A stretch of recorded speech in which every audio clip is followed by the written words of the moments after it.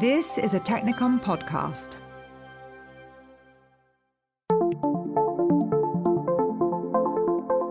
In this Ethics in Technology podcast series, we have determined that how the role of ethics should play out in research projects is not always clear. And we have seen this in all of our episodes. We also learned that the advancement of science as a whole relies on responsible research and sticking to ethics principles. It would seem then that the most effective approach is to tackle ethics training early on in the careers of the next generation of researchers. And I'm talking about at the university level here. But is this happening, and does it work?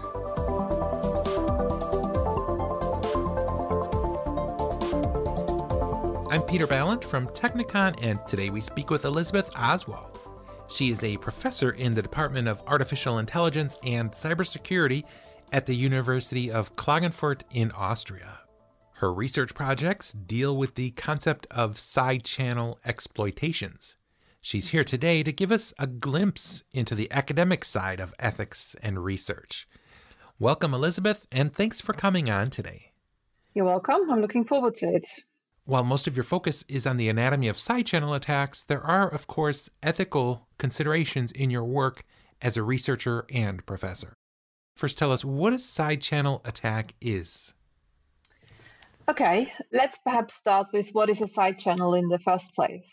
So in security, we are very conscientious about the way in which we argue about the security of a system. Thus, when we define a system and its security properties, then we are normally very, very explicit about all of the channels of information that we think an adversary has access to. And then we build a security model based on these known channels of information. So a side channel is an information channel that, for some reason, we didn't include in our security model.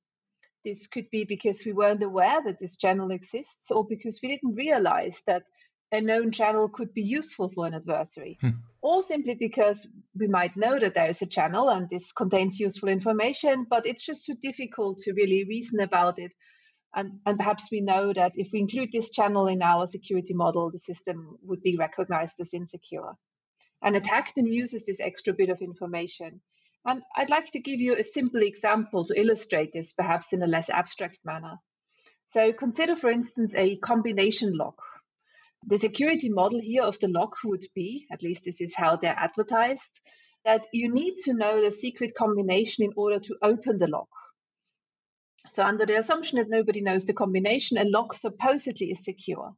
But if you just go online and search for how to break combination locks, then you will see lots of tutorials. And typically the way in which they work is that you're asked to listen very carefully to the sounds that a lock makes, or observe very carefully how much a lock moves after you kind of change one of the combination rings. And with this bit of extra information, so either the sound or the observable movement, you can then figure out which is the digit for each combination ring.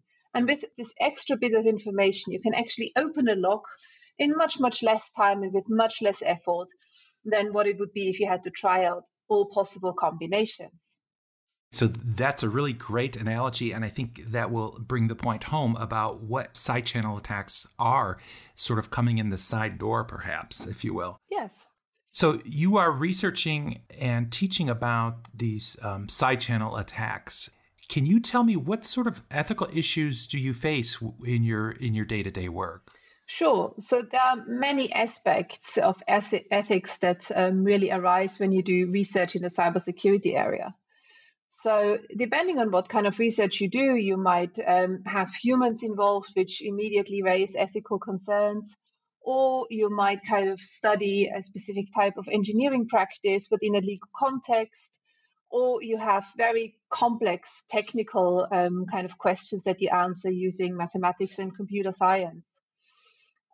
So obviously any study that it would involve humans would always kind of lead to ethical concerns, and there are often processes set out by academic institutions of how you deal with them. But if you kind of go, so to speak, to the opposite end of the spectrum, if you just look at a thing, a product, or a device where some security claims have been made, then even there are ethical issues that crop up. For instance, you might want to look at the security of a concrete product, which means that if you actually find flaws, then you have to think very carefully about how you disclose them. And hence the corresponding process is typically called responsible disclosure. If we though focus perhaps a little bit more on side channel attacks and how to deal with side channels, and then there's often a catch-22 that we run into in sort of our daily research practice, because if we want to demonstrate a new kind of attack vector, then often it would actually be possible to demonstrate this attack vector based on a sort of mock-up device. So maybe a simulation that we write that corresponds like real devices that we are aware of, and then we demonstrate it on that. But then typically during a peer review process, the argument would come, well, this is just a mock-up. This is not a real device. We want to see that your attack technique works on real devices. Right. And this is, of course, a problem, ethically speaking, because then we take a product that is on the market, we break it, and then, of course, you need to go through responsible disclosure. There is perhaps another kind of problem that arises, and this is called dual use. So typically in cryptography research, we try to create new algorithms or new implementations of algorithms that are stronger than existing ones. But in order to make something stronger, you really have to understand how to break things in the first place. So we kind of always look at attacks and countermeasures in a way simultaneously. And many discoveries that we make as researchers, which we make in good faith and which we make in order to kind of make things more secure, they will inevitably also help adversaries. And this kind of brings us into a dual use problem often. And I guess this could be a real problem because most of the work that you do will be published. And when it's published, this means anyone can read it.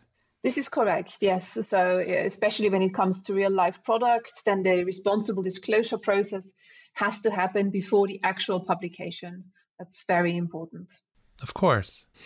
Now, in some of our previous episodes dealing with ethics in technology, we found out that ethics could sometimes be a moving target, especially perhaps in academia.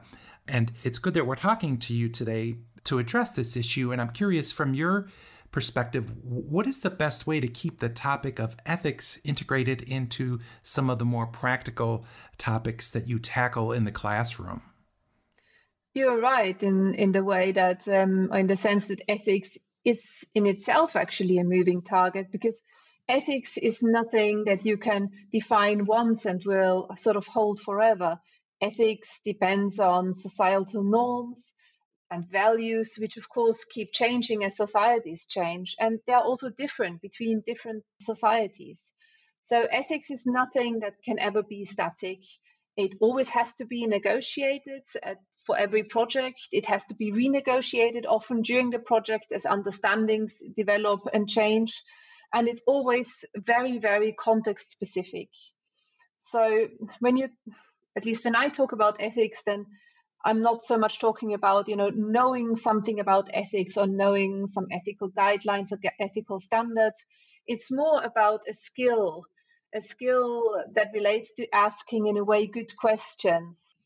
And this kind of process of asking questions whilst considering a research question or some project, there's another term for it that I often find a bit more useful, and this is called responsible engineering or responsible research and innovation. And this is indeed a process that you can, in a way, practice, and it becomes hence also, in a way, teachable. So it's something that we integrate in our teaching here in Klagenfurt, and it's something that then also, in a way, very naturally ties in with project work that I would be doing, so relating to my own funded project. And so it's really handy for me that I can have the opportunity to teach responsible engineering at university, because it gives me also the opportunity of practicing these skills and being reflective and considering potential unintended consequences of my own research. Right. And it sounds like, since this topic of ethics is something that's always changing, the one constant is that it's always changing. And just being aware of this and maybe keeping up to speed with ethics on a much higher level and applying it to various situations might be the best approach. Yeah. This leads me to my next question, which is there some sort of organization which could guide researchers in cybersecurity with regard to implementing ethics measures during their work? So when it comes to academia, for instance, often ethical guidelines are actually provided by publishers that kind of support cybersecurity research. So there are a few to name. So for instance, the Usenix organization traditionally publishes a lot of security and cybersecurity research. ACM and IEEE, these are all professional organizations that are international. And they have guidelines with regards to, for instance, responsible disclosure. They are also very clear when it comes to pieces of research that involve humans, that you have to go through whatever sort of approval process is normally in place at your university. It's much less clear exactly how to deal with ethics, I think, in a not in the academic context. So, for instance, I don't know how this would be dealt with in large companies, whether there are also ethics approval boards or things like that. But outside of then academic publishers, it's much less clear which organization you would actually turn to if you want some advice or some help in regards to ethical questions. I think there's actually quite a gap there. And there are also not so many guidelines available as such. In the context of AI, for instance, the European Union has published a set of guidelines which are very useful and very interesting to read.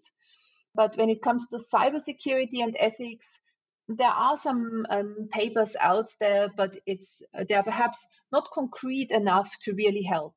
And as I said, the ethics is not so much about reading something and knowing about a guideline. It's actually much more a hands-on and applied skill, if you will. So you actually need an opportunity to practice it. And I don't think there are very many out there, outside of academia at least. So for me, the best opportunity to practice this myself really is in the context of teaching. Well, thank you so much for this information that you shared with us today. It's interesting to see what happens on the side of ethics where students are involved and what you can pass down to them. So thanks for sharing this with us today, and we hope to talk to you again soon. Thank you very much for hosting me.